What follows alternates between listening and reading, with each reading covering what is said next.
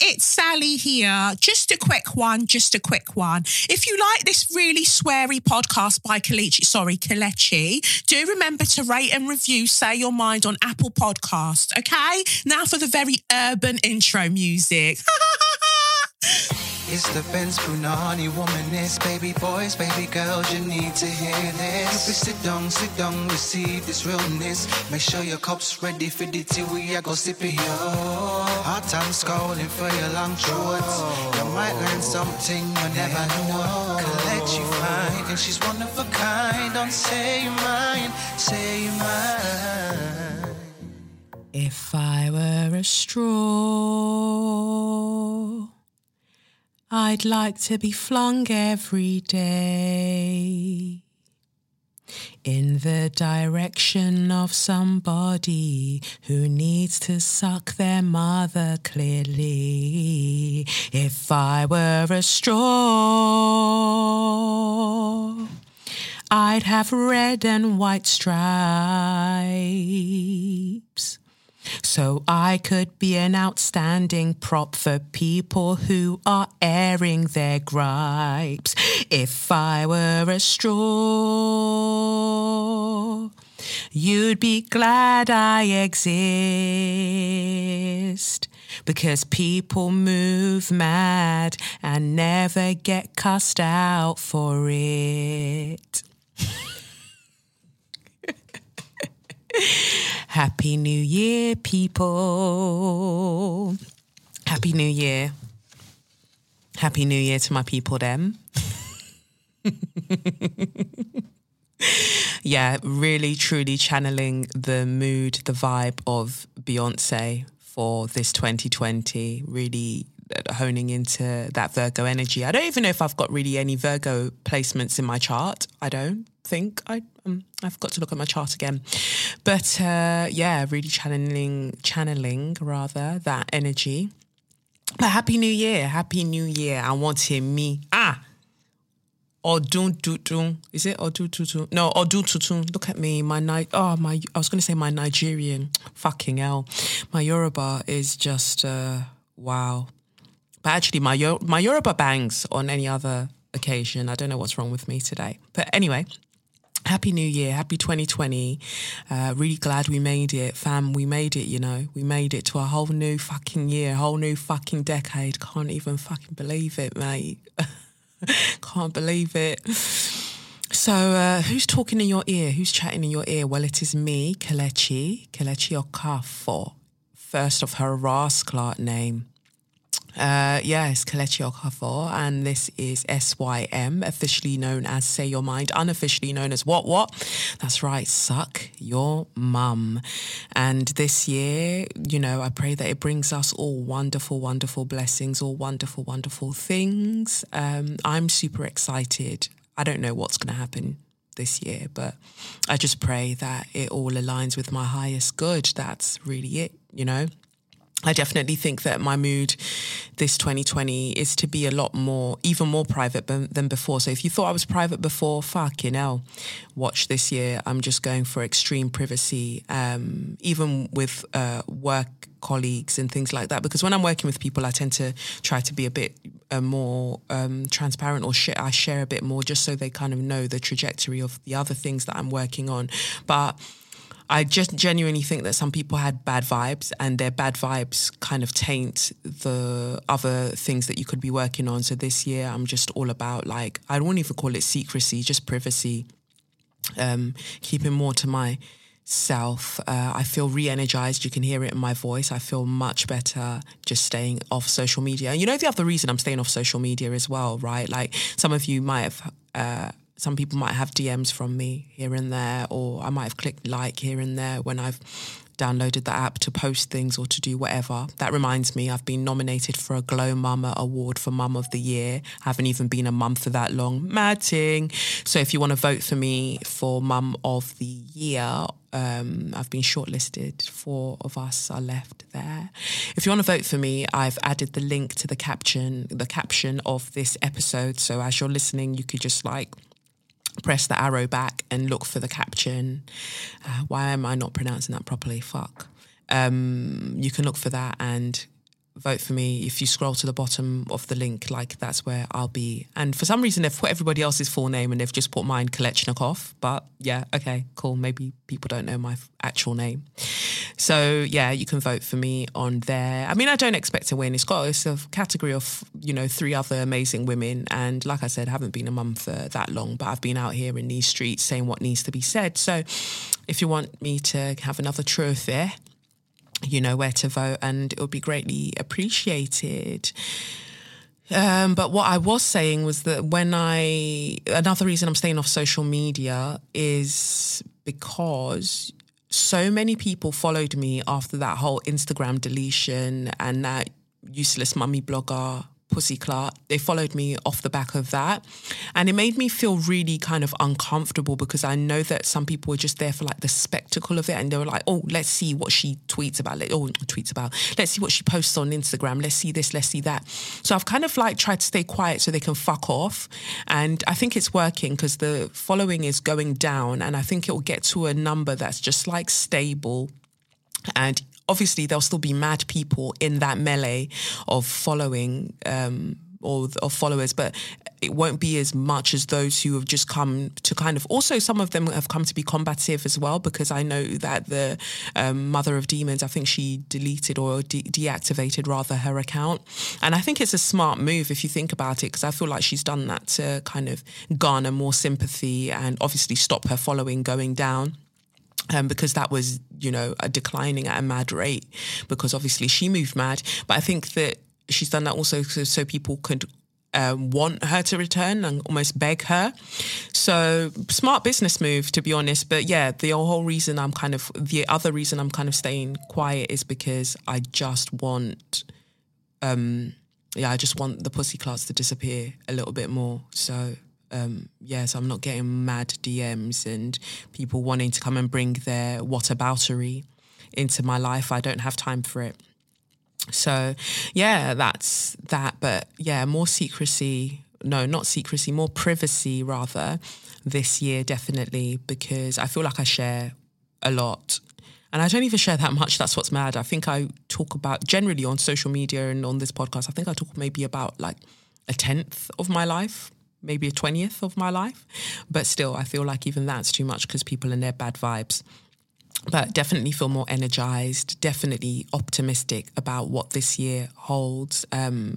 Really just focusing and doing all that needs to be done to evolve as much as I can. And I know that I think Neptune is making a transition in my life, and I think that happens every 19 years or something. This is my Higi Haga astrology, by the way. And so lots of things and emotions are coming up for me at the moment that I don't think I experienced. I think I experienced last, like around 2000, 2001. And that was a very tempestuous time in my teenage years. So it's about honouring those feelings that come up and checking if I've evolved from that cycle and what am I still holding on to and what I still need to let go. So I'm focusing on that. And this year, I really do want to listen to more podcasts, like other people's podcasts as well. Like I listen to the ones that I like Esther Perel. That one's called Where Should We Begin by Esther Perel. I really enjoyed that. I obviously listen to Super Soul Conversations, The Receipts, and so many other podcasts here and there. But this year I want to listen to way more. Like I really want to hear what everyone else is saying, see what everyone else is, what everyone else is about and that. So along with doing that, I need to get back to reading way more books. I think pregnancy and childbirth and subsequently motherhood has meant that my reading has gone way down. Right now I'm busy learning lines. So for the project I'm doing next week, so I'm busy learning lines at the moment. But once I finish learning my lines, I'm going to be reading loads more, definitely. But for the time I was off, line. I had a really nice Christmas. It was really vibey, quiet. I had some friends round. I love cooking. For those who don't know, I really, really enjoy cooking. And one day maybe I'll have a cookbook. That'll be sick. But a cookbook done differently though. It'll have swear words in that, and I'll say what the fuck I want in my cookbook, and nobody will tell me any different. So, I had friends round. I made really, really nice food, and I experimented by making a plantain pie. It went down a storm. I didn't know that it was going to bang so severely. I am so proud of me. Wow. Because the first time I tasted plantain pie was when I went to the Suya Spot event, because they have their events, occasional events here and there. And I tasted it there, and I was just like, what is this? And nobody obviously wanted to share their recipe and whatever. And I wasn't able to have it any other time because whenever they had an event on, I had to be somewhere else. I also had an event that I had to be at. And then the one time I could make it, that I arrived on time for what was advertised as the start time, they weren't even set up. And they were like, oh, well, you can come back later. And these times I was nearing the end of the pregnancy. So I was just like, I'm not going to come back out my house when the event hasn't started yet, and who knows who's going to be there, bad vibes people. So I just wanted to get my food, so I didn't end up getting it. So when I was having this dinner party recently, I just thought, you know what? Use your brain, Kelechi. Use your brain. How would you go about making this if you were making it? And I did. And when I tell you, my pastry was incredible. The plantain mixture that I made for the filling for the pie was amazing. I'm so proud of me. Fucking hell, that was a brilliant dessert. And I made my signature fried chicken as well. Yeah, so I've had a chill time. I think sometimes when you're not online, people think the worst. But no, I just couldn't be bothered with other humans and all the shouty nature and the pretend glamour of social media. But I see that lots of people had fun in Ghana. Big up yourselves. Year of the return and that. You guys had a great time. It looked wonderful. I'm just glad people were happy and doing what serves them best. Anyway, let's get into, I think that's enough of me chatting, and I'm sure I haven't even said all of the things I actually need to say, because I always remember after the fact, after I've recorded the podcast, that, I should have said that. But let's get into the tarot anyway. So the tarot, I asked, what are the lessons, or what is the direction, what's the message that we should be focusing on for the start of this year? And the first card that flew out was the 9 of Wands. And in the 9 of Wands, we see a figure having planted 9 wands into the ground, and then they've planted 8 wands into the ground, and they're holding the 9th one. And you can see that they've got bandages around their hands and a bandage around their head. So they've been working hard, slogging away at getting their defenses up, or building this fortress up around themselves, and they're almost there. It's not 10 of Wands, it's 9 of Wands.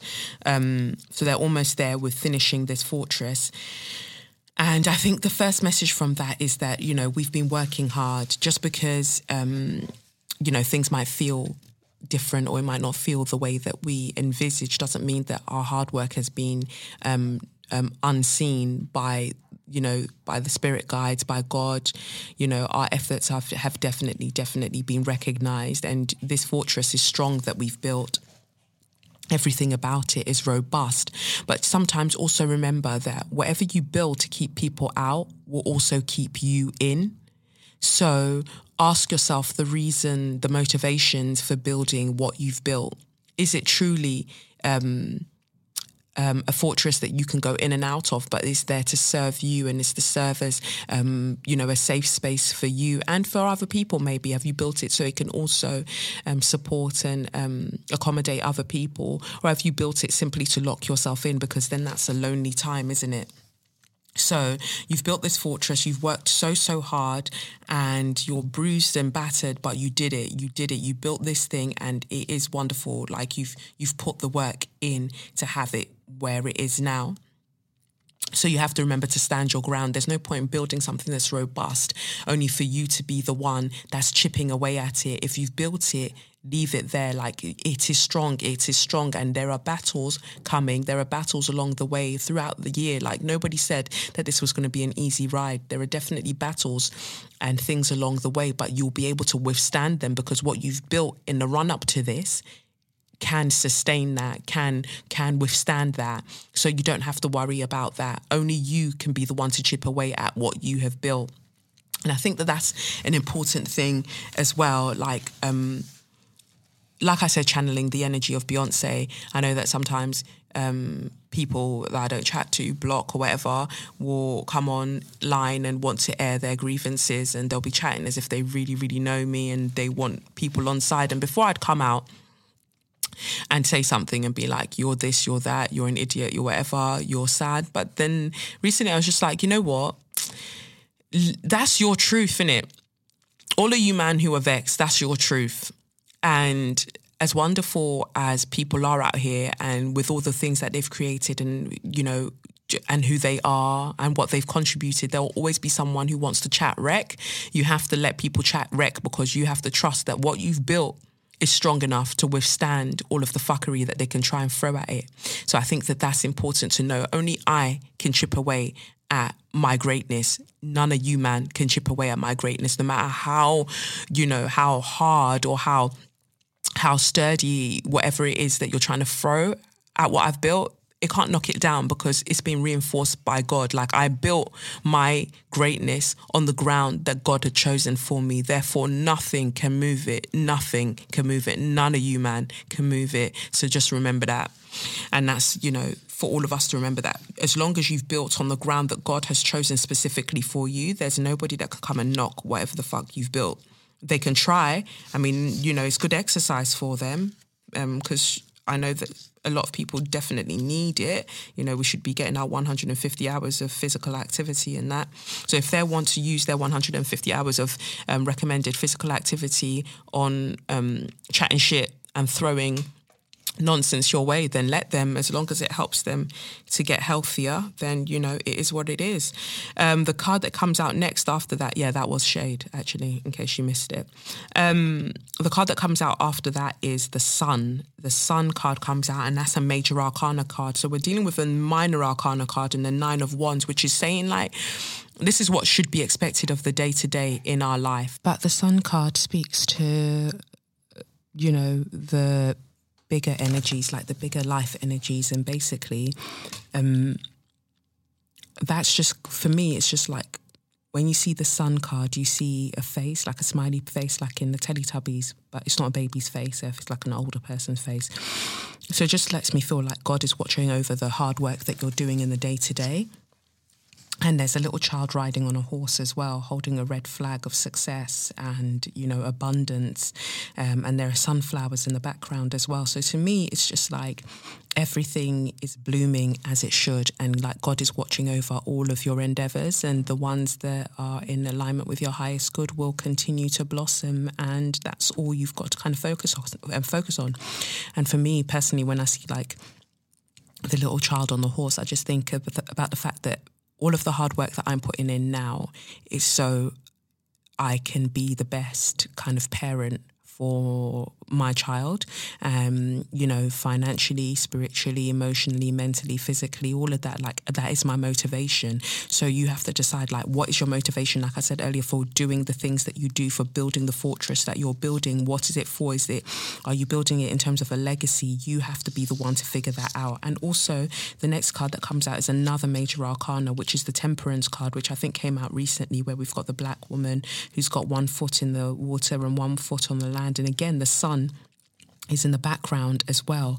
So that makes me think, again, that, you know, this is something that's been stressed, like you're out of the tunnel, that dark place that you were in where you were working away, you're out of there now. And if I think about like pregnancy as well, like, you know, the baby's growing in the dark basically, and then it comes out into the light and has to accustom to a new day, you know, to a new world. And I think that that's what it's like for a lot of us. Like, metaphorically, we've been in the dark place doing this work, working away, and now we've gone through that birthing process, or we might be going through it now, which feels difficult, which feels tough, but then you kind of acclimatize and get used to the world around you, and the world that you're going to get used to is a world of abundance and a world of joy. and a world of happiness. That's not to say that there won't be cloudy days, that there won't be sad days, but overall, like, the light is shining on everything that you're doing. But it's about having that balance as well, and listening when the Spirit is speaking to you about the things and the steps that you should take next. And that's one of my focuses, just paying more attention to what's being asked of me. And I do that through meditation and things like that, and prayer. So I think that that's a lesson, and to also thank the guides, the angels that and forces, and thank God for looking after you. So whether that's a Thanksgiving, whether you donate to somebody's charitable cause, you know that there are always people crowdfunding, and I love donating to a crowdfund. So if you see something that you want to donate to say thank you to God for all of the way that God has niced you, then definitely do that. But make sure to say thank you. So for me, shout out Yemoja. You know, the deity I feel who watched over me during my pregnancy. Yemoja is the deity for mothers and children and travel as well, also reigning over rivers. So big up Yemoja for looking after me. And, you know, I think that it's important to kind of say thank you to the deities, all of them collectively that watch over us. That doesn't take anything away from God. These are the people that, or the energies that God assigns specific tasks to in terms of nature. Go and learn about your spiritual systems, please. Make that something that you do in 2020. Decolonize your spirituality.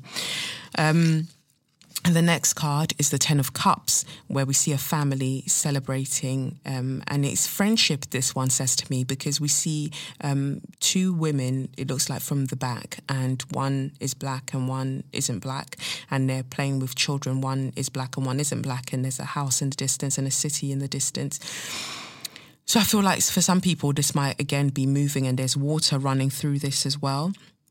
So it's this like spirituality, getting used to transcending a specific place that you've existed in spiritually, and you're moving to somewhere else, or you might just be moving, but you're moving to fulfill your dreams of what it means to, what home means, what family means to you. You're trying to decide on that and decipher that this year. And I think that that's definitely a big celestial journey that I'm on, defining what is home, defining what is family for myself, and creating it out of something that I don't think has existed for me before, and that might be the same for many people.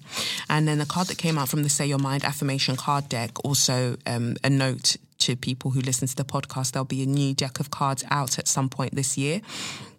Sometime soon, there'll be a new deck of cards different to this one, but funny and great. So be on the lookout for that. And again, I'll make them limited edition. So if you miss them again, that is literally your personal problem. But the Say Your Mind affirmation card deck, the card that came out, is putting myself first is healthy. We often believe that to constantly put other people before ourselves makes us good people. While caring for others is important, we can only help others when we have helped ourselves. So that's, again, you know, I think it ties back to all of the cards, really. What are you building your fortress for? Are you building it first and foremost for yourself, to benefit yourself? What are you doing it for? Because if you're not truly doing it out of love for yourself, you're only going to keep yourself locked in, therefore reinforcing all the negative views and stories you tell yourself and the world tells you about yourself. So you've got to consider that as well. And when you put yourself first, you have to put first what you consider to be home, what you consider to be family. And there's that balance again of the Temperance card coming out. Like, you've got to balance your spiritual and physical existence. All of that is down to you. From the Marcella Kroll deck, I pulled the card number 49, I think it is. Yeah, 49, the Soulmate card. And it says here, Soulmate. A significant partnership, soul connection, and the meeting of kindred spirits. Drawing this card means you have met a soul-connected relationship. While this can indicate a romantic connection, it can also signify any relationship meant to work together on a soul level. This partnership is special. Learn from each other, be good to each other, and be in gratitude for the connection. Even our perceived adversaries are profound soulmate connections. You can always draw another card for clarity around the purpose of your connection. Meditate on this symbol when you want to connect on a deeper soul level with friends, family, or companions. Can also be used to call in a soulmate relationship. I feel like that card is important because I've heard some chats before about soulmates, and I think that one of the problems is that people perceive soulmates to be romantic relationships. Soulmates aren't just about romance. Like, please don't limit your life in 2020 to simply thinking about everything through the filter of romance in terms of, romantic, intimate relationships or whatever. Like, consider that there are so many other things at play. Consider that soulmates are the people that you even the people that you can't fucking stand. They're also your soulmates because they're, I guess, reflecting to you something about your soul that you need to be aware of. That's not to say that you deserve any fuckery that they do, but they do highlight something in you. So like I said earlier, like, people will move mad. They like mostly to do it online to me, and when they claim that they know me or whatever. And sometimes things will be sent to me like, oh, Kelechi such and such said this, and I'll read it. I'd be like, this person's clearly a fucking idiot, like clearly wounded, clearly needs to go and do some work on themselves. But why is this pissing me off? And I have to sit down and address why it's pissing me off. Why? Because I don't like people chatting shit about me. I don't like people chatting shit that isn't true, whatever. You look at it and that's also a soulmate connection. Even those annoying fucking people are part of your soul's journey. Like, you knew that they were going to come in at some point, and it's about learning the lesson that you need to learn from that interaction to move on to where you need to go next. And I think that I'm definitely learning, because whereas before I would want to fire off, like I said, fire back, I just kind of looked at it and I was just like, yeah, they're clearly wounded, clearly don't like the boundaries I've set, clearly don't like the mission that I'm on in this life, or whatever the case might be. Whatever it is, they clearly don't like something. It's got nothing to do with me. I've got to continue doing me. I've got to continue striving for what I intend on in this life. And that is the lesson. That is the lesson of not being distracted by the noise of the market. Stop being distracted by the noise of the market. And so I feel like I'm definitely learning that and reacting less and less to things that I see that are annoying. That's not to say that sometimes I just won't fire off, but I think that that's why it's good that I do all the activities that I do, because the kind of energy that I might have, I just go and burn it off, like doing other things and minding my business and drinking my water. So consider that soulmates are more than just people you're trying to fuck. Like, soulmates are way more than that. They go beyond that. And everybody that you've encountered is essentially a soulmate, because they've come to teach you something about your soul. Like, you've called them to you to teach you something about your soul. You don't have to, I think, again, one of the other misconceptions is that when you meet someone that you perceive to be your soulmate, like, because you have that connection or whatever and you feel it, and it's romantic, it doesn't mean you have to marry them. You don't have to marry your soulmates, because sometimes that is a problem in itself. Just because somebody's your soulmate doesn't mean that they're meant to be there forever. Some people come for 5 minutes, 5 hours, 5 months, 5 lifetimes, you know. Let it be what it will be. You can't control that. Naira Waheed actually has a poem about that, which is hilarious to me, that Rupi Kaur was said to be poet of the decade, when I feel like, in my opinion, I feel like she plagiarized a lot of her work from Naira, but, you know, it is what it is. I don't know why I thought to throw that in, but I just wanted to say that. Anyway, so that's it for the tarot. Let's move into Share Your Magnificence, which is very, very brief, actually. I just wanted to big up my girl, Elise, who's going to be on SAS, on, you know, SAS, the show on Channel 4. SAS Who Dares Wins. It's when they get civilians together and put them through the training that they put the special forces through. And Elise is going to be on that. I first met Elise when I was doing the fitness test and going through the stages to be on Special Forces Ultimate Hell Week that was on BBC Two, I think in 2016. So I met Elise when I was doing that, and we were all doing the fitness test, where I was just abysmal when it came to the swimming bit, but I made it through the swimming. God. Anyway, we kind of hit it off from there. I really liked her vibe. Really liked her vibe, and I'm really happy for her, really proud that now she's actually in one of these series, and arguably she's in the better one. Ultimate Hell Week, I think she might be. She's in the better one. Well, it's carried on going, definitely, and I don't think Special Forces has. I know that they've made one kind of episode in Ireland for some Irish TV channel. But, yeah, man, Elise, like, I can't wait to see how well you do. I know that you'll do great. It's on from tonight, which is Sunday that I'm recording this. So I'm going to watch it now. Actually, well, this evening I'll watch that. And big up yourself, man, because those competitions aren't easy. It was Special Forces changed my life. Special Forces Ultimate Hell Week changed my life because I never knew I was capable of doing all of those things. And to get flown out to South Africa and to have that experience, like, I'm so fucking proud of me. And I still think back to that sometimes when something feels difficult. I'm like, fam, like, you did that. Like, you went to South Africa and you were beasted. You had a bag put over your head and water poured over your head on top of the bag. Like, you were basically being waterboarded, and you made it through that. You were tied up outside for hours on end. You got hypothermia and you still made it through that. So it's not an easy thing. So big up Elise for making it into this series of SAS Who Dares Wins. I know she'll do wonderfully well. I'm just super proud of her. So that's that for Share Your Magnificence, and I can't wait to jump into the fuckery that is So You Mad. Obviously, Elise, 2 slaps on your chest. Never forget that. Sorry about that, because I know if I forget, one of you baby boys, baby girls, or baby non-binaries will be like, Kelechi, you didn't say. So yes, I said it now, so you can calm your knickers down. Thanks so much. So anyway, moving into So You Mad properly this time. Macron, the guy that reps France's mandem, France's main man, has said, if you don't get what I'm saying, the French president, Emmanuel Macron, he's an idiot as far as I'm concerned. Anyway, he's made a statement saying that colonialism was a grave mistake. He went to Abidjan recently, which is in the Ivory Coast. He went there, and when he was giving a speech, he said, France was often viewed as having a hegemonic view and the trappings of colonialism that was a grave mistake and a fault of the Republic.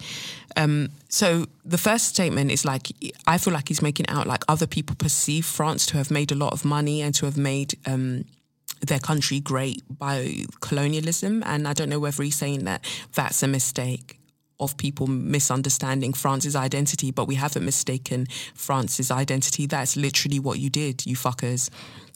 But anyway, he goes on to say, I belong to a generation which was not part of the colonial era. Yeah, but you're still benefiting from it. Again, you pussy clerk, you're still benefiting from what's happened, and you're still the one making statements like Africans should stop having babies. Like, you're really out here advocating for population control, as you call it, for African countries, when you're not focusing on yourself. Like, that is not the reason that you that pollution and the earth is the way that it is. Go and deal with the fact that you keep wanting to make artillery, you keep wanting to make guns and all of these things for war. Talk about the nuclear power stations that you man have. Talk about the cars being built. Talk about all of that. Talk about the way that meat is consumed and produced in this. Talk about all of those things. Like, don't be talking about Africans having babies as being the thing that needs to be sorted in order for the earth to not have such pressure put on it. Fuck off. So he says, the African continent is a young continent. Again, you're a dickhead. You're an absolute dickhead, because Africa is not a young continent. It existed long before you were doing what you're doing, yeah? When you're looking at remains of life, where did you find it? Was it not on the African continent? So what young continent is there? And this is the way that people, the former, I want to say former colonizers, but I feel like they're still current colonizers, talk about Africa in this diminutive sense. Like, oh, Africa's so young. Africa doesn't know what it's doing. Africa's an infant. Fuck you. You stole from Africa, stunted its growth, and now you're peddling lies, you fucking idiots. And then he goes on to say, 3/4 of your country, talking about Ivory Coast, never knew colonialism. Build a new partnership of friendship with France. Nobody should build any friendship or partnership with France, because France is mad. And he said,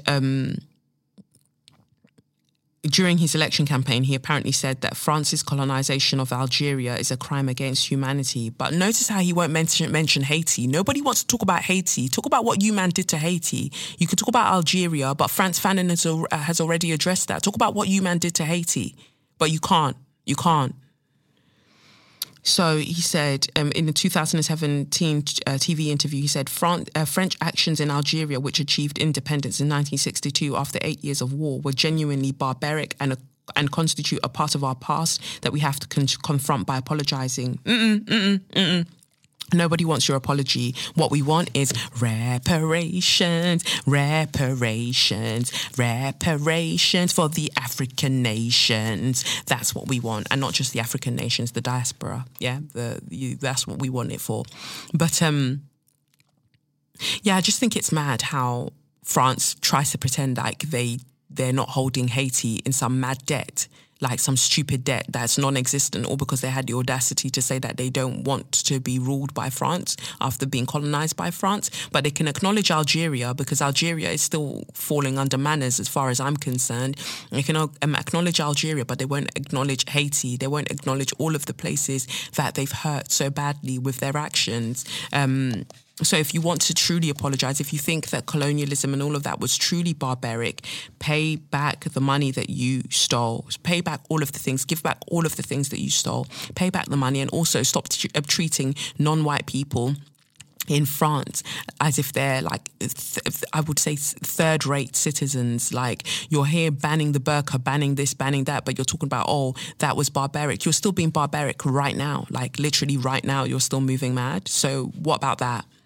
So Macron is an idiot as far as I'm concerned. He's not to be trusted. Anyway, moving on to my next So You Mad. My next So You Mad is about a youth club. So there's a youth club in South Acton that was moved from where it was initially on this council estate. It was moved from there because they were going to knock down the council estate, and they moved it into this place that's much smaller, in these new block of flats, you know, the new, brand new build flats. They moved it to the bottom of there, and the residents are complaining because they'd rather it were a coffee shop. Which goes to show you that humans are pussyclats, like humans are genuinely mad and have nobody to tell them. So it says here, Bowler Brook Youth Centre, credited with saving children from knife crime, is at a centre of a gentrification row. A London youth club credited with saving children from rising knife crime violence is facing calls for its closure from new residents who think it would be better used as a coffee shop. The Bowler Brook Youth Centre in South Acton, which serves some of the poorest and most vulnerable children in London, is embroiled in a gentrification row, with residents demanding the council close it down and remove it from the area, claiming it has been dumped on them, causing nothing but problems. The Bolo has long operated on the council estate, but earlier this year, its standalone premises were demolished and it was moved into a space half the size as part of the £800 million regeneration project, rebranding South Acton Council Estate as Acton Gardens. Building an extra 1,500 private homes and reducing the number of flats for social rent by 280. The shrinking of the club is part of a national trend. MPs have found a growing link between cuts to youth clubs and knife crime in England, where there has been a 51% drop in the number of council-supported youth centres since 2011 and a 42% drop in youth service staff. But I'm just going to pause to say that, but I say this all the time on this fucking podcast, yeah? I say this all of the time. You want to put more police out on the streets. You want to do this, you want to do that. You want to build more prisons. You want to do this, you want to do that. You're not addressing where we could avoid all of this fuckery by just letting us have these youth centres for young people. When they have a sense of community, when they can define what they consider to be home in the community that they exist within, then they wouldn't be doing all of this stuff. They'd have somewhere safe to be. They'll have people who can look after them and watch over them. But you're taking away all of these things. They're spilling out onto the streets. They're feeling disillusioned. They're feeling jaded.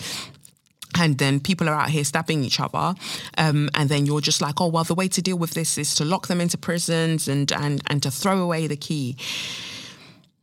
You don't want... I feel like this is why I say that things like this are intentional, because if it wasn't intentional, you know that one of the ways to deal with this is to give the young people back their things, but you don't want to do that. And that's what bothers me the most about it. Anyway, it goes on to say the shrinking of the club is part of a national... I've read that. The number of people using the club has barely dropped. So that means the same number of people are coming to a place that's now half the size. And young people regularly spill out of the premises, which aggravates neighbours who complain it attracts gangs, fighting and drug use. They have launched a petition asking the London Borough of Ealing to move it and repurpose the space as a tumble-dryer facility for residents, a private library and an internet facility or a coffee shop. That just goes to show you the violence of gentrification, how people can turn around and be like, no, I don't care about these fucking black monkeys that need a place to play around and all of these non-white children, or even some of the white children, don't care about them having somewhere to play, don't give a shit. I want a coffee shop. I want a laundrette. I want this. I want that. What about their future? What about their sense of home? What about their sense of community? You don't care about that because you're just thinking about you. And I hope the coffee is shit. Should you get your coffee shop, I hope that the coffee is shit and then you sit on the toilet for days because the coffee was shit and therefore it's running out of your system, you dickheads. So it just really bothers me because then they cite drug use. And they love citing drug use when they're talking about everybody else. But what about you, man? How much drugs you use when you go to your festivals? How much cocaine you actually snort in your homes? You've made it such a casual thing. You're not thinking about drug use when you're texting one of the blacks that you met down the street to ask them if they can get you weed. You're not thinking about drug use then. You only think about drug use when you're trying to racialize and denigrate and racially profile other people that you don't approve of. It's fucking mad. It's mad. Users of the club said that they are angry at the petition and argued it would only aggravate the situation. And they said they should be ashamed that they haven't tried to find the underlying reasons of what they're complaining about, said Ayana, 18, who said that attending the club saved her life. Exactly. Like, find the underlying reasons for what you're complaining about. You're complaining that they're spilling out onto the street. Why are they spilling out onto the street? Because they've been pushed into a new space that's half the size of the old space that they had. Why are we building all of these homes, these fancy homes, when we could just spend a little bit of that money and build community centres in all of these boroughs, in all the areas in all of these boroughs that people can go to, that young people can go to, that have state-of-the-art facilities that will keep them busy? Why don't we have that? Why don't we have workshops running in these community centres that will help them? This is what we're talking about, like helping them to be good citizens. In the broader sense of the word, like giving them things that will help them so they can be contributing in a manner that's conducive to a healthy society. Like, they can be doing that if you just put things in place that would allow them to do it. So why don't we have more community centres? You're knocking them down, building fancy new apartments that people have to privately rent, that the rent and whatever else will be sky high. You're building all of those things because you're just thinking about your pocket, but you're not thinking about their future. And that is why I should be mayor of London, because I just feel like I get what needs to happen, but obviously I don't want to be mayor of London. I've got other things to do. But they go on to say, it's very inconsiderate to make a petition when you don't know the individual stories of every single person that goes to the youth centre, the impact it has on our lives, she said. They think closing this centre is going to help them. It's going to make it worse. It's going to make it 10 times worse. See, Ayana, who's 18 years old, is telling you fucking idiots what's so plain for everybody else to see.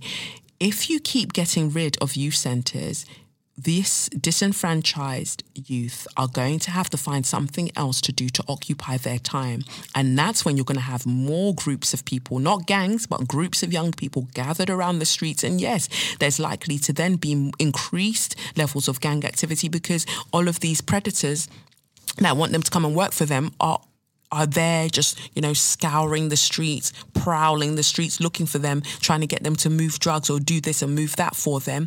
You're the one that's going to create the very thing that you're scared of. You're the one that's going to create it. And that's what a lot of you don't understand. And that's why you're stupid fucking idiots.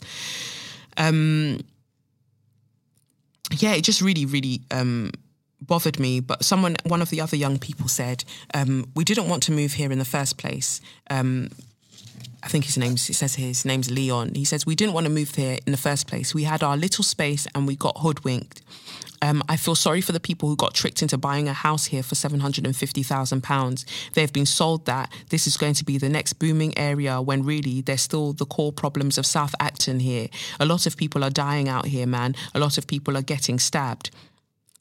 And it says here, South Acton is top 10% of England's most deprived areas. In the last 3 months, there have been 3 fatal stabbings of young men in Acton and neighbouring Ealing. Earlier this year, 2 boys who attended the Bolo, Yusuf Mohammed, 18, and Ayub Hassan, 17, were fatally stabbed in separate incidents. The club was a refuge for the victims of 2 other knife attacks recently. One young man was knifed in the leg in a nearby street and found his way to the club, where he collapsed but was treated despite bleeding heavily. Another young man riding a scooter said he was struck on the helmet with a sword. If the blow had been a couple of inches lower, it would have sliced into his neck. He took cover in a courtyard area at the rear of the club that was overlooked by the apartments, and reportedly was shouted at by neighbours because he should not have been there. Think of how sick somebody must be to see somebody bleeding, or to see somebody just there and you're saying to them, get out of here, get out of here. Like, this is why we don't see much sympathy for even the Grenfell fire, because you, man, just hate poor people. You hate black and brown people. You hate poor black and brown people. Like, you just hate them so much, and you're going to be the one to suffer at the end of the day. And also, fuck the council for thinking that you can just rename something and then all the problems go away. Oh yeah, this is no longer South Acton. This is now Acton Gardens. Yeah, Acton Gardens, and all the flowers smell like shit. All the flowers are drenched in blood because you're not sorting out the problems of what's happening there in the first place. And that's what makes you guys dickheads. So that's what I wanted to say about that, basically. And then in California, so we're going to jump all the way to California. Ooh, knows how to party. I haven't been to California, actually, so I don't know if they actually do know how to party or if that's actually an incorrect statement. Basically, California has officially banned discrimination against natural hair. It says here a new law took effect in California with the start of the new year that seeks to ban discrimination against natural hair in workplaces and schools. The legislation, dubbed the Crown Act, officially adds hair-based discrimination associated with race to the state's anti-discrimination law. The measure states that workplace policies prohibiting natural hair, including afros, braids, twists, and locks, have a disparate impact on black individuals, as these policies are more likely to deter black applicants and burden or punish black employees than any other group. Acting in accordance with the constitutional values of fairness, equity, and opportunity for all, the legislature recognises that continuing to enforce a Eurocentric image of professionalism through purportedly race-neutral grooming policies that disparately impact black individuals and exclude them from some workplaces is in direct opposition to equity and opportunities for all. And it says here, the history of our nation is riddled with laws and societal norms that equated blackness and the associated physical traits, for example, dark skin, kinky and curly hair, to a badge of inferiority, sometimes subject to separate and unequal treatment, it adds. This idea also permeated societal understandings of professionalism, it continues. Professionalism was and still is closely linked to European features and mannerisms, which entails that those who do not naturally fall into Eurocentric norms must alter their appearances, sometimes drastically and permanently, in order to be deemed professional. According to California Governor Gavin Newsom, who signed off on the measure in July, said the issue got widespread attention in 2018 after the story of a high school wrestler, Andrew Johnson, was made national headlines. In the footage that went viral, Johnson could be seen getting his locks cut during a meet, which is a competition. According to the network, the New Jersey high school student had been told by a referee that he would not be allowed to wrestle in the match unless he cut his locks.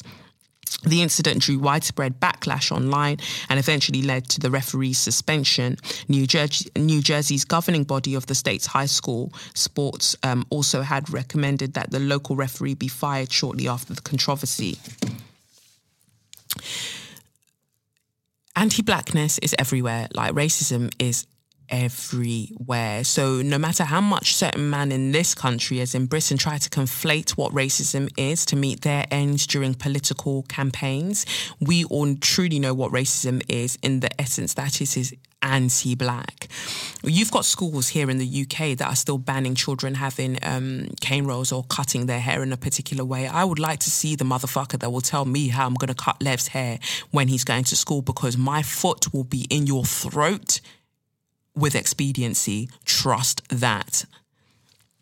Because it's just wild to me that we don't even realise the ways that we've been socialised into what we consider to be good hair, you know, and it's all based on Eurocentric ideals. And, you know, I've got to be honest and say I don't miss my wig, you know, sorry to that wig, I don't miss it. That's not to say that any other person that's wearing their wigs and living their best life should feel any different. Like, do you, my G's, because you guys are out here looking cute and I rate it, but I don't miss it. I don't miss it because I just want my features. And if you're going to appreciate me, you're going to appreciate me for my features. And if that isn't Instagram like worthy, then your mum's pussy isn't Instagram like worthy. And that's why it deserves a straw and you can go and suck it out. You know, I want to exist in the world as how I look. That's not to say that I won't add certain things like, you know, when I had my faux locks and stuff, I love a faux lock, but anything that I want to do in terms of stylings for a little while, I think will look more Afrocentric because I want to celebrate that. You know, that's what I want to celebrate. I want to celebrate that. And I feel like a little bit sad when I see how everyone is talking about Blue Ivy's hair now, because I don't think it's dissimilar to how they were talking about Blue Ivy's hair when she was younger. And I don't even know, I think I probably joined in that fuckery. God forgive me, Lord.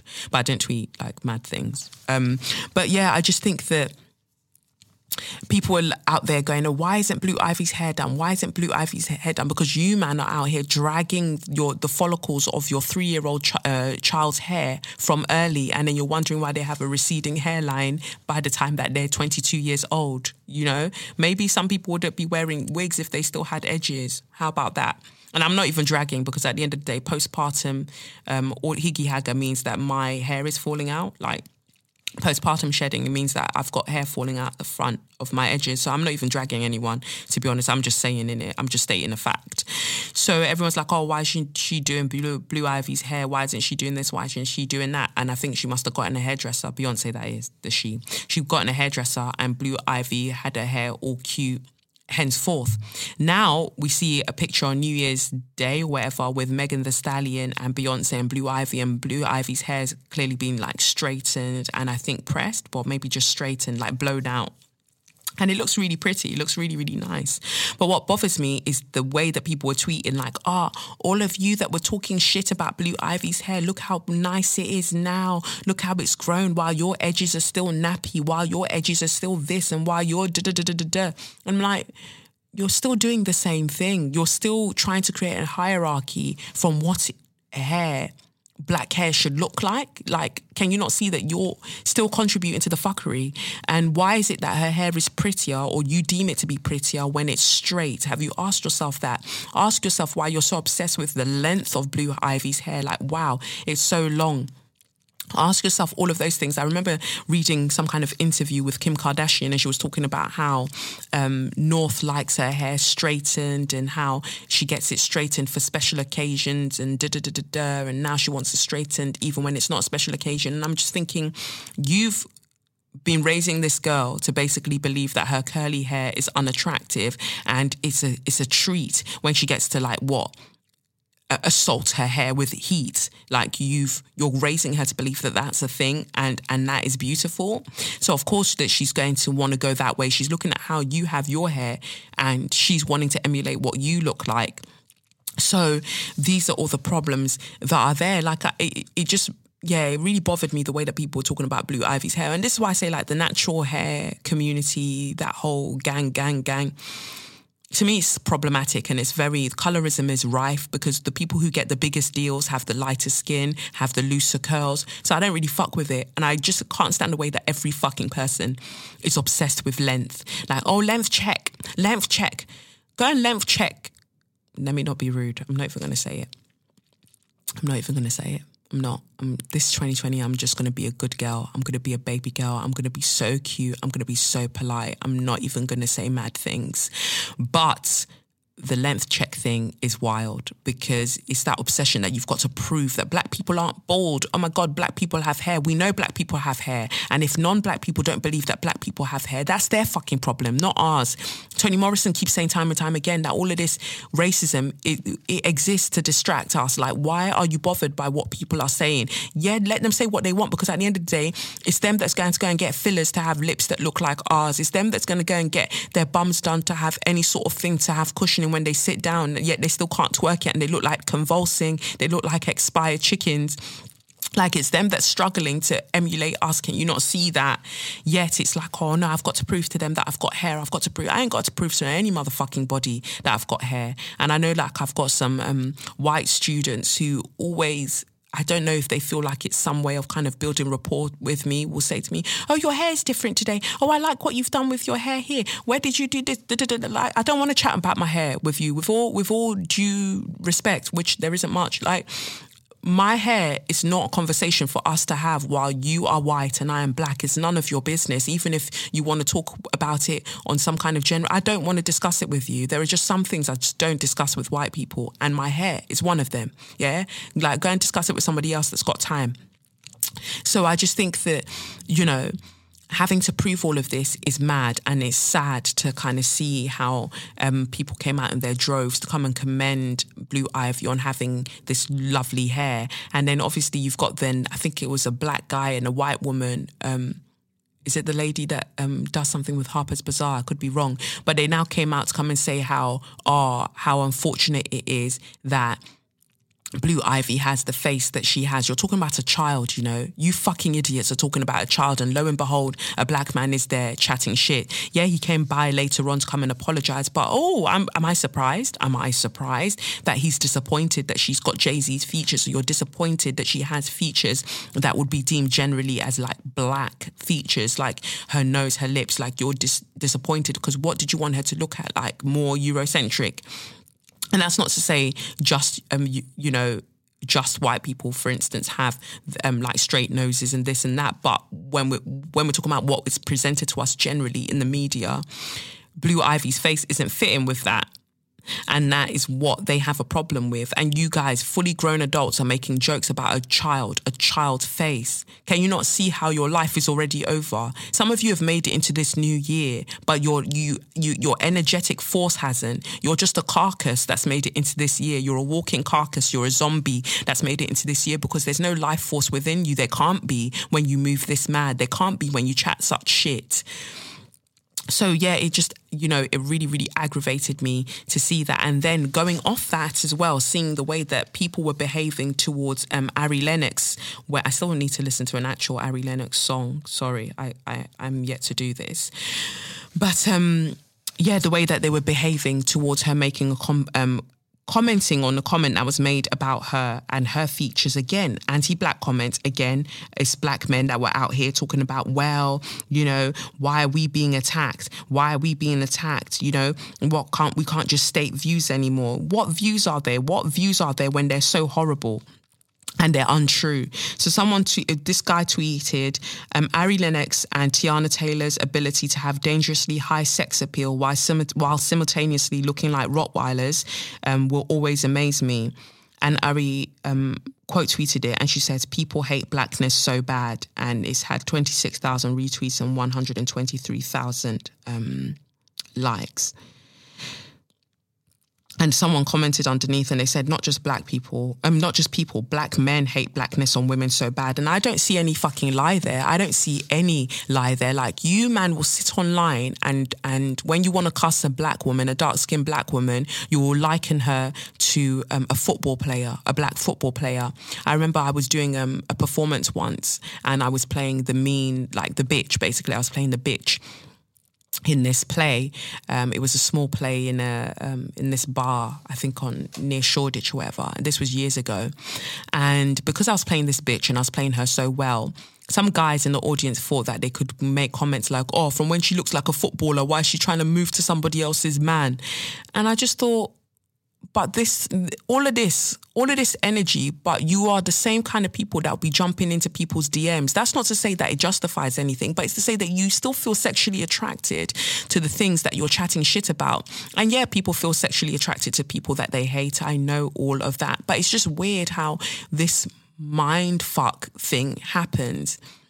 So this guy saying that, wow, Tiana Taylor and Ari Lennox have this dangerously high sex appeal while simultaneously looking like Rottweilers is like, of course, people push hypersexuality onto black women, onto darker skinned black women specifically, because when it's lighter skinned black women, they're treated with a gentleness that I don't think is afforded to dark skinned black women. And you can come and argue with me about that, because some of you light skinned women, you don't want to hear truth. You don't want to hear word, because you're like, no, I have been part of the struggle too. Yeah, no one said that you haven't been part of the struggle, but the struggle differs. And I hope that you recognize that. I hope that you see it, you know?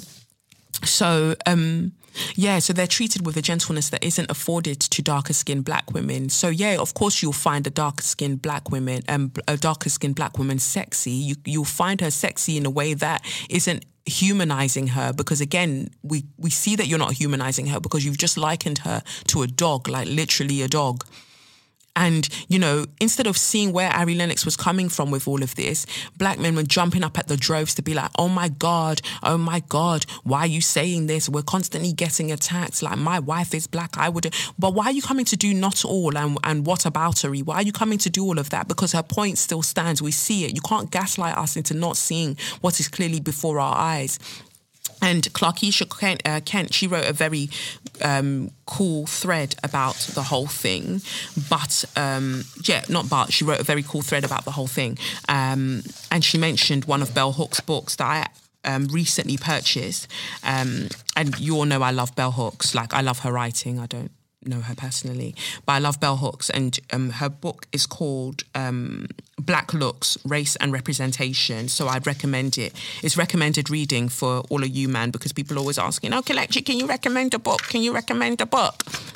So this is the one I'm reading when I can, in between raising Lev, like I ever stop raising him. But, you know, this is what I'm currently reading. I've got a stack of books that I still need to get through.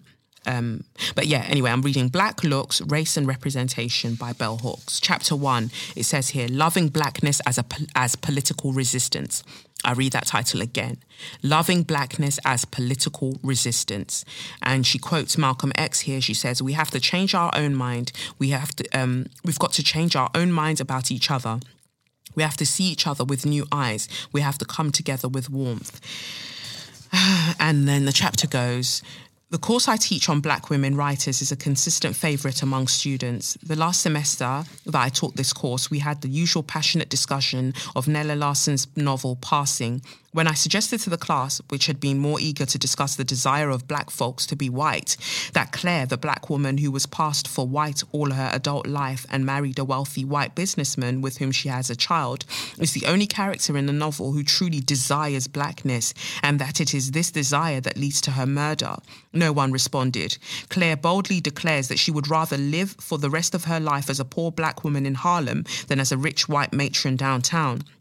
I asked the class to consider the possibility that to love blackness is dangerous in a white supremacist culture, so threatening, so serious a breach in the fabric of the social order that death is the punishment. It became painfully obvious by the lack of response that this group of diverse students, many of them black people, were more interested in discussing the desire for black folks to be white. Indeed, were fixated on this issue, so much so that they could not even take seriously a critical discussion about loving blackness. They wanted to talk about black self-hatred, to hear one another confess, especially to students of colour, in eloquent narratives about the myriad of ways they had tried to attain whiteness, if only symbolically. They gave graphic details about the ways they attempted to appear white by talking a certain way, wearing certain clothing, and even choosing specific groups of white friends. Blonde white students seized the opportunity to testify that they had never realized racism had this impact upon the psyches of people of color until they started hanging out with black friends, taking courses in black studies or reading Toni Morrison's The Bluest Eye. And better yet, they never realized there was such a thing as white privilege until they developed non-white connections. I left this class of more than 40 students, most of them see themselves as radical and progressive, feeling as though I had witnessed a ritualistic demonstration of the impact white supremacy has on our collective psyches, shaping the nature of everyday life, how we talk, walk, eat, dream, and look at one another. The most frightening aspect of this ritual was the extent to which their fascination with the discussion about loving blackness. Most folks in this society do not want to openly admit that blackness as sign primarily evokes in the public imagination of whites, and all of the other groups who learn that one of the quickest ways to demonstrate one's kinship within a white supremacist order is by sharing racist assumptions, hatred and fear. In a white supremacist context, loving blackness is rarely a political stance that is reflected in everyday life. When present, it is deemed suspect, dangerous and threatening. The oppositional black culture that emerged in the context of apartheid and segregation has been one of the few locations that provided a space for the kind of decolonization that makes loving blackness possible. Racial integration in a social context where white supremacist systems are intact undermines marginal spaces of resistance by promoting the assumption that social equality can be attained without changes in the culture's attitudes about blackness and black people. Black progressives suffered major disillusionment with white progressives when our experiences of working with them revealed that they could want to be with us, even to be our sexual partners, without divesting of white supremacist thinking about blackness. We saw that they were often unable to let go of the idea that whites are somehow better, smarter, more likely to be intellectuals, and even that they were kinder than black folks.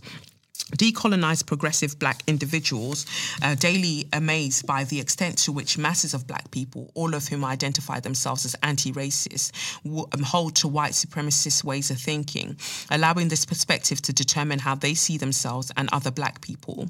Many black folks see us as lacking, as inferior when compared to whites. The paucity of scholarly work looking at the issue of black self-hatred, examining the ways in which colonization and exploitation of black people is reinforced by internalized racial hatred via white supremacist thinking is awesome. Few black scholars have explored extensively black obsession with whiteness.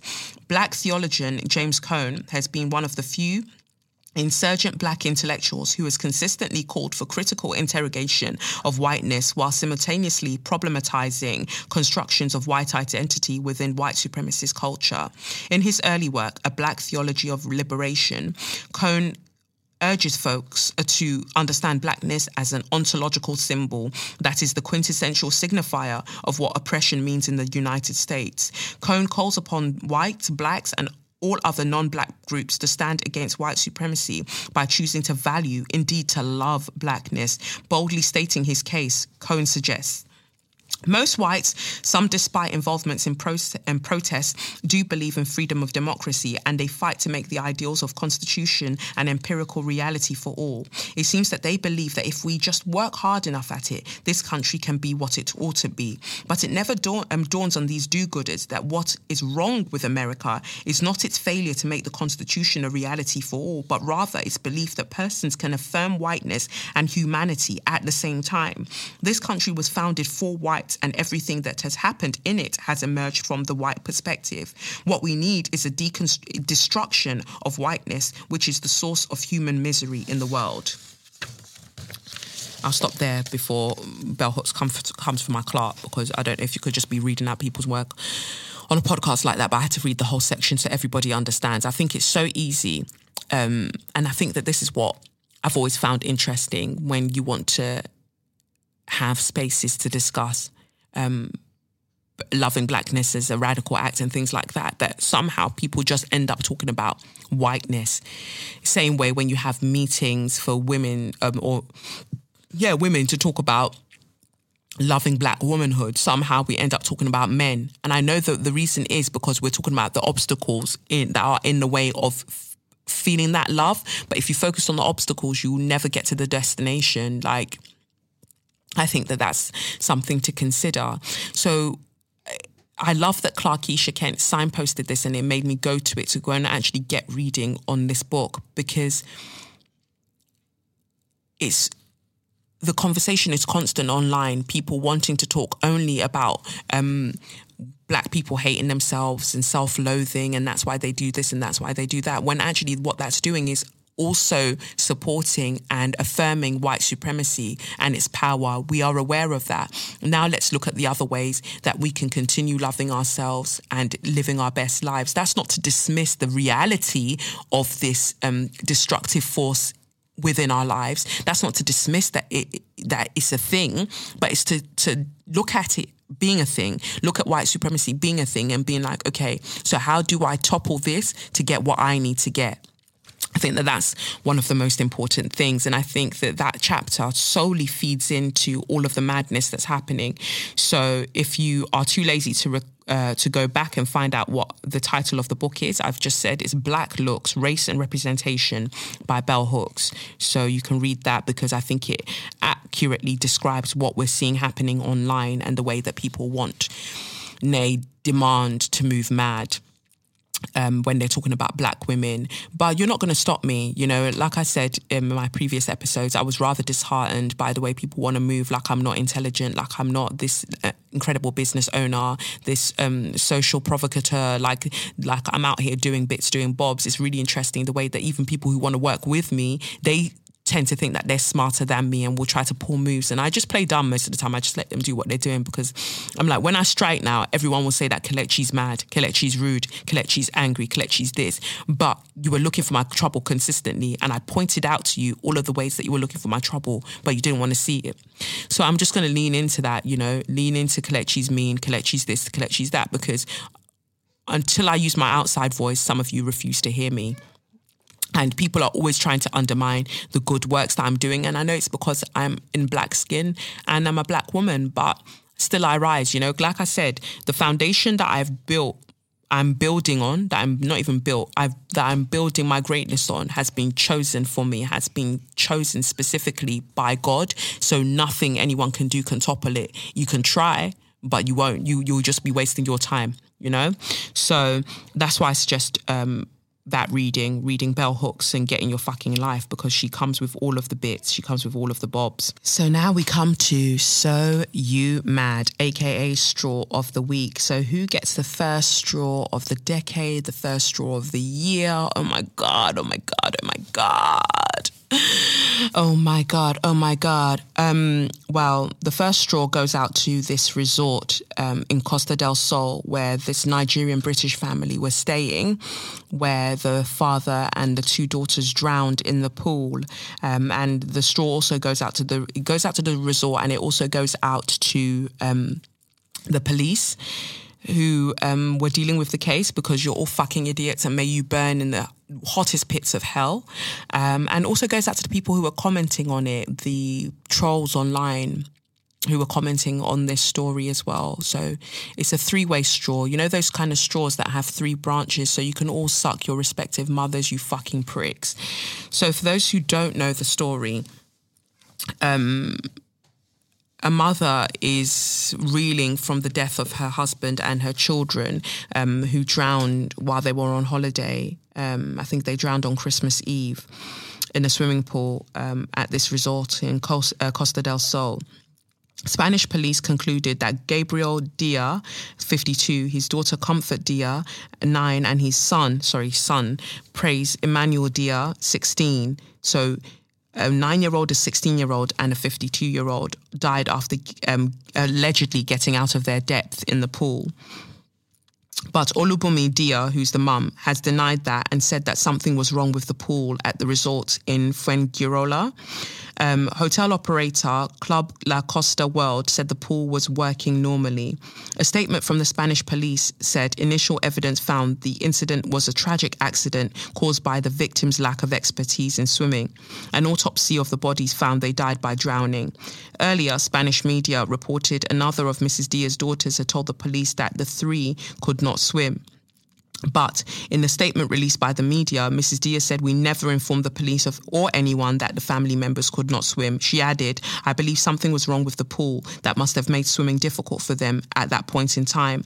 My husband went in via the steps trying to help the two struggling children while I ran to the nearby apartments shouting for help to assist my husband. By the time the assistance came, the three of them were under the water." In response to Mrs. Diaz's statement, Club La Costa World Resort said that her claims were directly at odds with the findings of the police report, and their exhaustive investigations have confirmed that the pool was working normally and there was no malfunction of any kind. The resort has said the pool remained closed out of respect for the victims of the tragedy. Our sympathies remain with the family at what we understand must be a stressful and desperately upsetting time for them, a statement added. A police spokesperson said divers retrieved Comfort's swimming hat from the pool pump, but investigators had found nothing wrong with the pool. They also confirmed that there were no lifeguards on duty because it was so small, it was not necessary. Paying tribute to her husband and children, Mrs. Diaz said she was utterly heartbroken. She added, "We are deeply shocked, saddened and struggling to come to terms with their passing. They all brought a joy and love to the world and to everyone that crossed their path. We love them all dearly. We'll always remember them in our hearts and miss them greatly." Mr. Diaz was a pastor at the Redeemed Christian Church of God in southeast London. His fellow pastor, Agu Iruku, described him as a humble, friendly and committed pastor and Christian leader. Wow. FYI, they only kept the pool closed for like 3 days, I think, if that. So they're fucking idiots. First thing first, like, no resort should have a pool that people can get into if there is no lifeguard available. That's number one. That's on that period. That should be the first thing. R.I.P., rest in peace to this family, Mr. Diaz and his son and daughter, like, rest in peace to them. Like, that is truly horrible. And this struck a chord with me because it was the same thing that happened to my family friend Toto when he went to, I think it was Florida, with his mum. I think he died on New Year's Eve a couple of years ago. His mum took him there because I think his birthday fell on that time as well. And she took him there for a holiday, and he was in the pool after hours, and I think she was up in their room, and he drowned. And it's just really, really odd to me because he's a strong swimmer as well. So I think it's very racist, obviously, that the first thing these Spanish motherfuckers went for is that, oh, well, the family can't swim. But nobody said that to you. And would you have said that a white family couldn't swim if they drowned in the pool? Would you have said that? Highly unlikely. But you're going with the assumption that, oh, black people can't swim, so they couldn't swim and that's why they drowned. Shut the fuck up. You're a liar. You're a big, big liar. And we see you for what you are, and you will burn in hell, you fucking pricks. I don't know how they're missing out on what Mrs. Diaz, Olubunmi Diaz, what she's saying, in that there has to be something wrong with the pool. You pricks found the daughter's swimming cap in the in the pool pump. That's where you found it. So there was enough suction for her hat, this little plastic rubber hat that would have been floating on the surface, to somehow make it into the fuel pump, into the pool pump. But like, you haven't asked yourself how that could have been the case. I have a feeling that some motherfucker decided to kind of, when they're changing the water in the pool, some motherfucker decided to press it while the young children were in there, because again, we know that Spain is anti-black. We know that Spain is racist as fuck. And somebody either thought it would be funny, or they didn't realize that people were in the pool at the time, and they pressed it, and that suction creates like a whirlpool effect, and I think that's what was pulling them and holding them under. Because you've also said that the reason that the lifeguard wasn't there is because the pool was very small. So if the pool's small, then how much depth can the pool really, really have? How could they have been out of their depth? Like, none of it makes sense. And that's why the mum was like, nah, there's something wrong. There was something wrong with the pool. There was absolutely something wrong with the pool.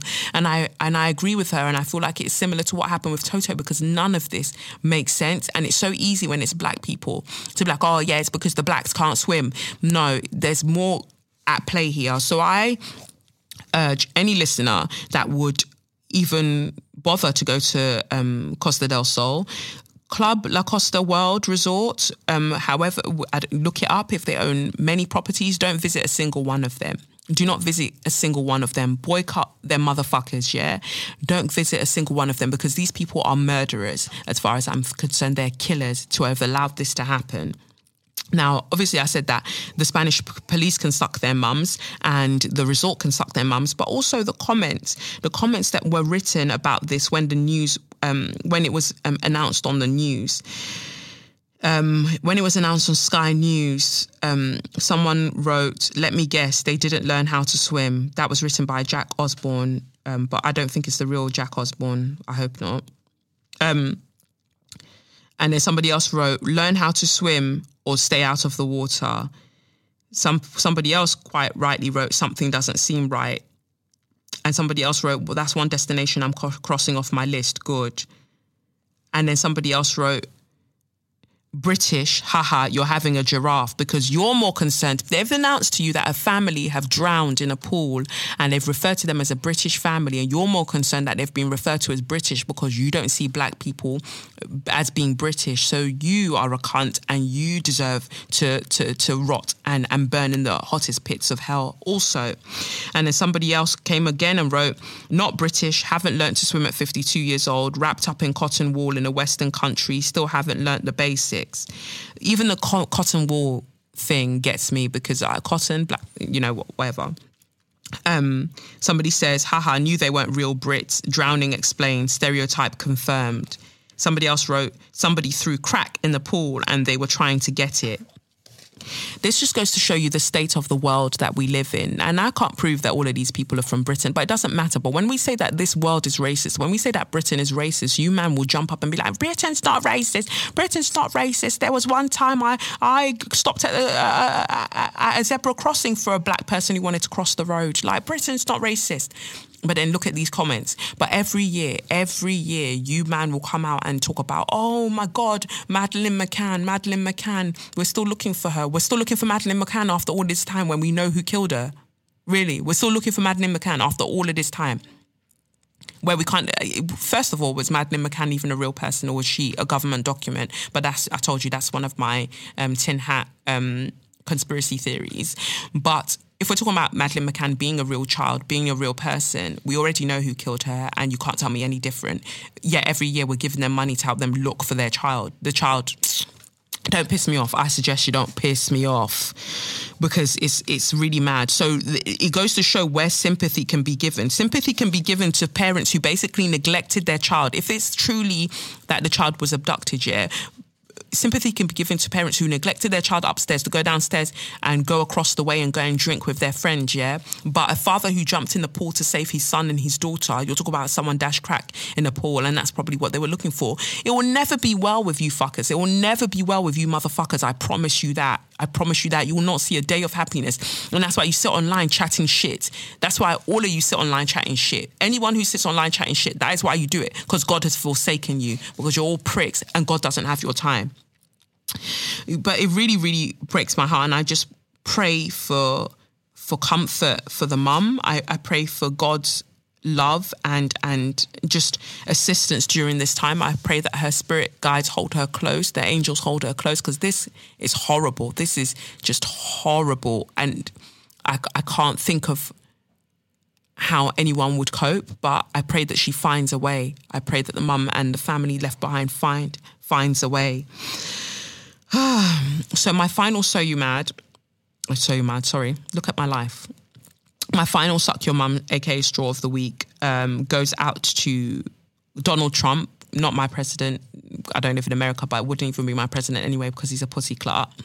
And this drone attack that he did and killed Qasem Soleimani,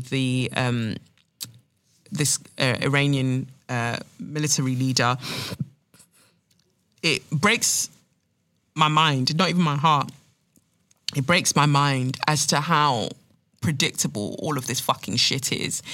Motherfuckers are getting impeached. So to cause disarray, to cause chaos. It's like, oh, I'm basically going to start a war. I'm going to start a war that I'm not going to be the one to deal with. None of my children are going to have to be involved in this war in any way. They're not going to have to fight in this war in any way. But I'm going to start a war because these motherfuckers want to impeach me and I don't want to be impeached. So I'm going to do this. And I know how the population, the gun-toting population that live in this country, how much they love war because they believe it's to protect their freedoms because we're the greatest country in the world. La, la, la, la, la. So this is also a way of me guaranteeing that I win the 2020 elections. Like, this is all like presidency by numbers, yeah? Colouring by numbers. Like, this is what it is at this moment in time. And I'm sad that people are falling for it. My mind is just like, what? That people are falling for this shit, and more so that people are making jokes about it. Like, fam, war isn't funny, you know?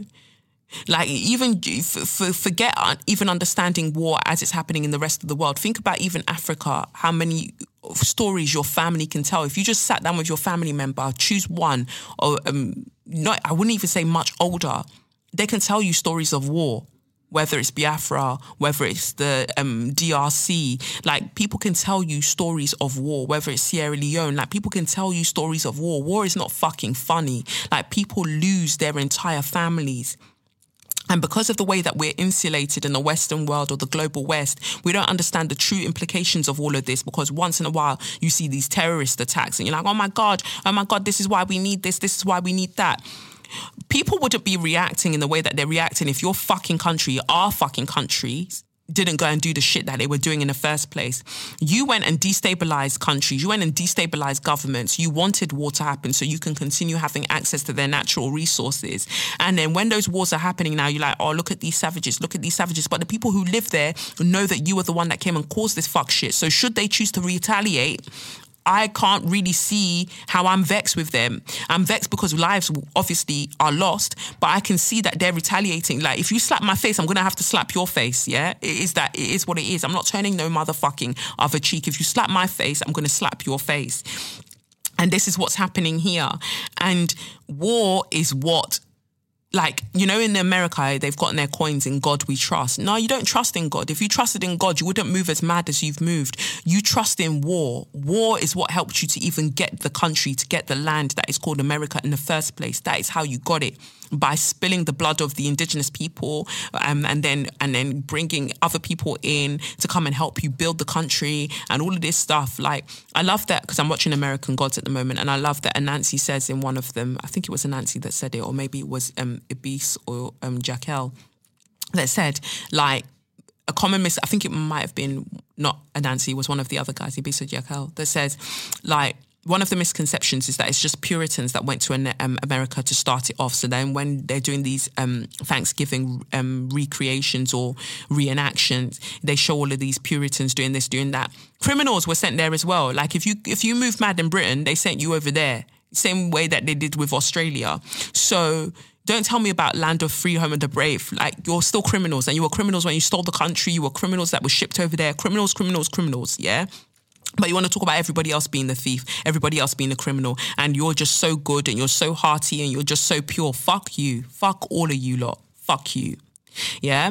And war is what you trust. War is what helps you to get everything that you have. And I know that the Confederates and all of them, man, they want war again because they don't feel like it went the way that they wanted it to go. Fuck that. They still want slavery to be, you know, strong out in these streets.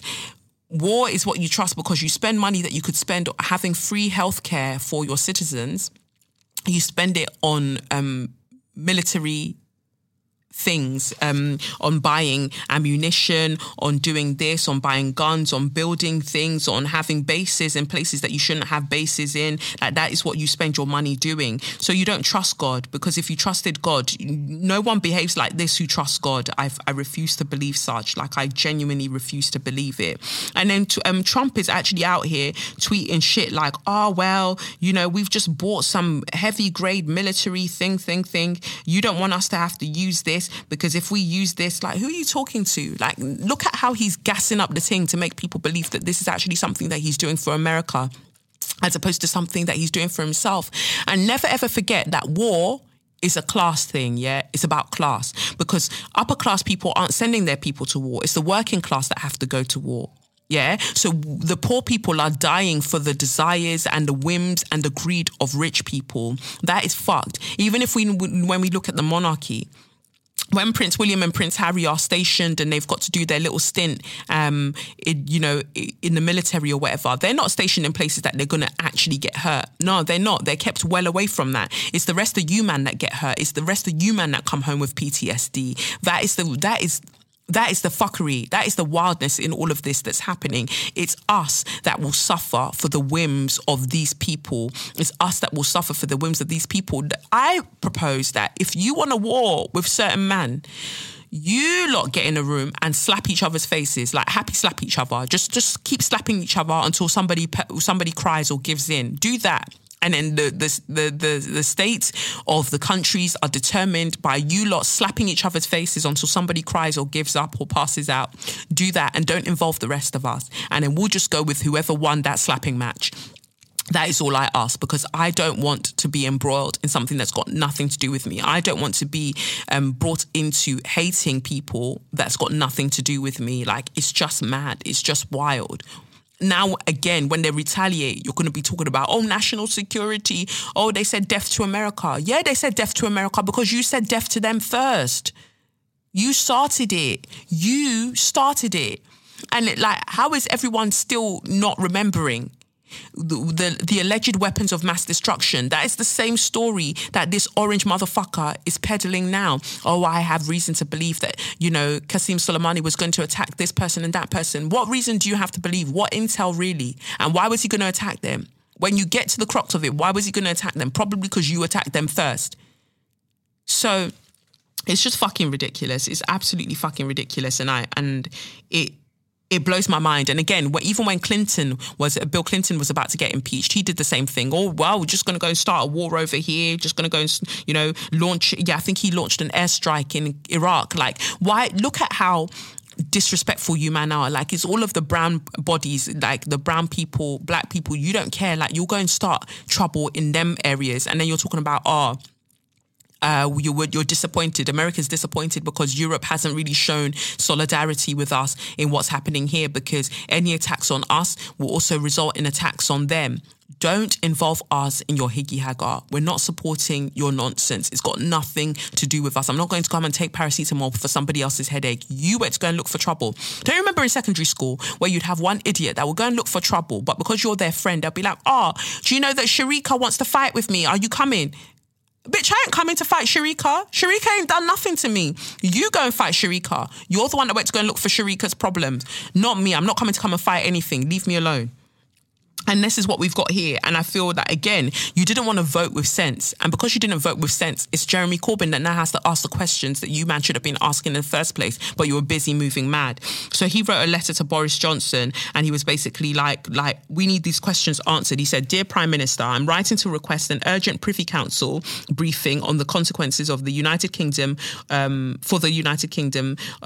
the assassination of Qasem Soleimani.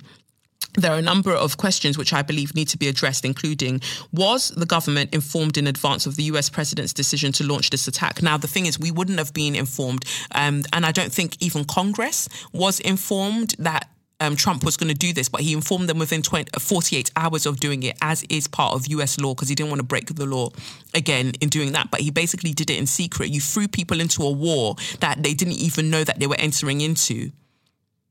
That's wild. It then goes to say, if the government, we also want to know if the government was informed in advance of the action, what advice was given to the US administration in relation to the UK's government attitude or concerns about the proposed action. Subsequent to the US attacks, what communications have taken place with the US administration, and in particular, has the Prime Minister spoken directly to the President about the attack and its expected consequences? In its communications with the US, has the UK government expressed its opposition to this action, called for restraint by the US and for de-escalation of tension between the US and Iran? What representations or communication has the UK government had with the UN Secretary General about the consequences of this attack for peace and security? Given the present risk of the Iranian military response to the US attack. What measures has the UK government taken to ensure the safety of UK nationals in the region and beyond? What action has been taken to protect the UK shipping and UK strategic locations? What assessment has been made of the potential increase in the risk of terrorist attack within the UK itself as a result of the assassination? And what action has been undertaken by the government to address any increased risk? Given the serious nature of the issues now faced by our country and indeed the world as a consequence of the US attack, I would welcome a prompt response to this request and stand ready to attend any briefing meeting as soon as arranged. Yours, Jeremy Corbyn, Leader of the Opposition. You know, as a side note, I really love that that's the way that people sign that off, like politicians sign that off. Like, imagine writing a letter to your op, yeah, and being like, signed someone who hates your fucking guts, and it's on the other side of everything that you believe in. Babes, kiss, kiss, XOXO. I just think it's hilarious. But yeah, like Jeremy Corbyn is asking all the questions that we want to know. Like, did you know that this was going to happen? And why didn't you tell the rest of us? And if you didn't know it was going to happen, what's going to happen now? Because we want it made clear that we are not involved. Like, you need to put out a statement that we are not involved in the fuckery. Like, leave us out of this fuck shit. We don't want any problems, yeah? Don't start now and there won't be nothing. Like, we don't want any of that, yeah? Keep it. We don't want the smoke. We don't want the beef. So Jeremy Corbyn's asking these questions. Meanwhile, Boris Johnson is there lounging about wearing Speedos and just looking like something that nobody wants to see. So yeah, I just wanted to say, fuck Donald Trump again. Like, he can suck his mother, because he's not the one that's going to feel the repercussions of his actions, his very selfish actions. I know that one of the cards that I pulled today was putting myself first is healthy, but when people like Trump are putting themselves first, it's the rest of us that suffer. That is not healthy.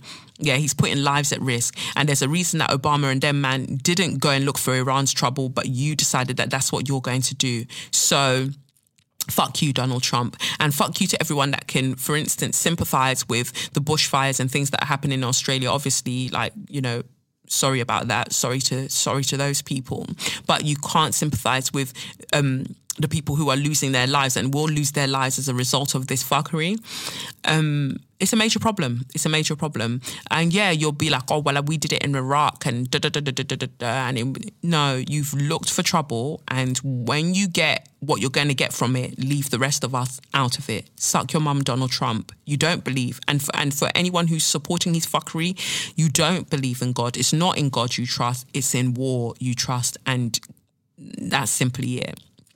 Anyway, that's it for this week's episode of SYM. I have been Kelechi Okafor. This has been SYM, officially known as Say Your Mind, unofficially known as What? That's right, suck your mum. Remember to follow at Kelechnikov and at Say Your Mind Pod. I've also got a new blog site, like a new blog called Angry Black and Woman.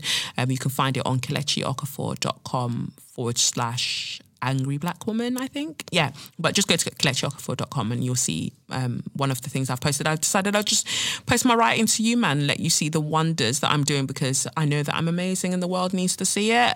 So anyway, look after yourselves. Make sure that you keep your body creamed in this cold weather. Keep it moisturized. And remember to brush your teeth. Just a sidebar, just please, people, brush your teeth, because it's one thing to chat shit, but it's also another thing for you to be chatting shit while your breath smells like shit. It's really disconcerting. Yeah, anyway, peace. It's the Benz Brunani womanist, baby boys, baby girls, you need to hear this. Sit down, receive this realness. Make sure your cup's ready for the tea, we are go sip it, yo. Hard time scrolling for your long shorts. You might learn something you never know. Collect you fine, and she's one of a kind. Don't say your mind, say your mind.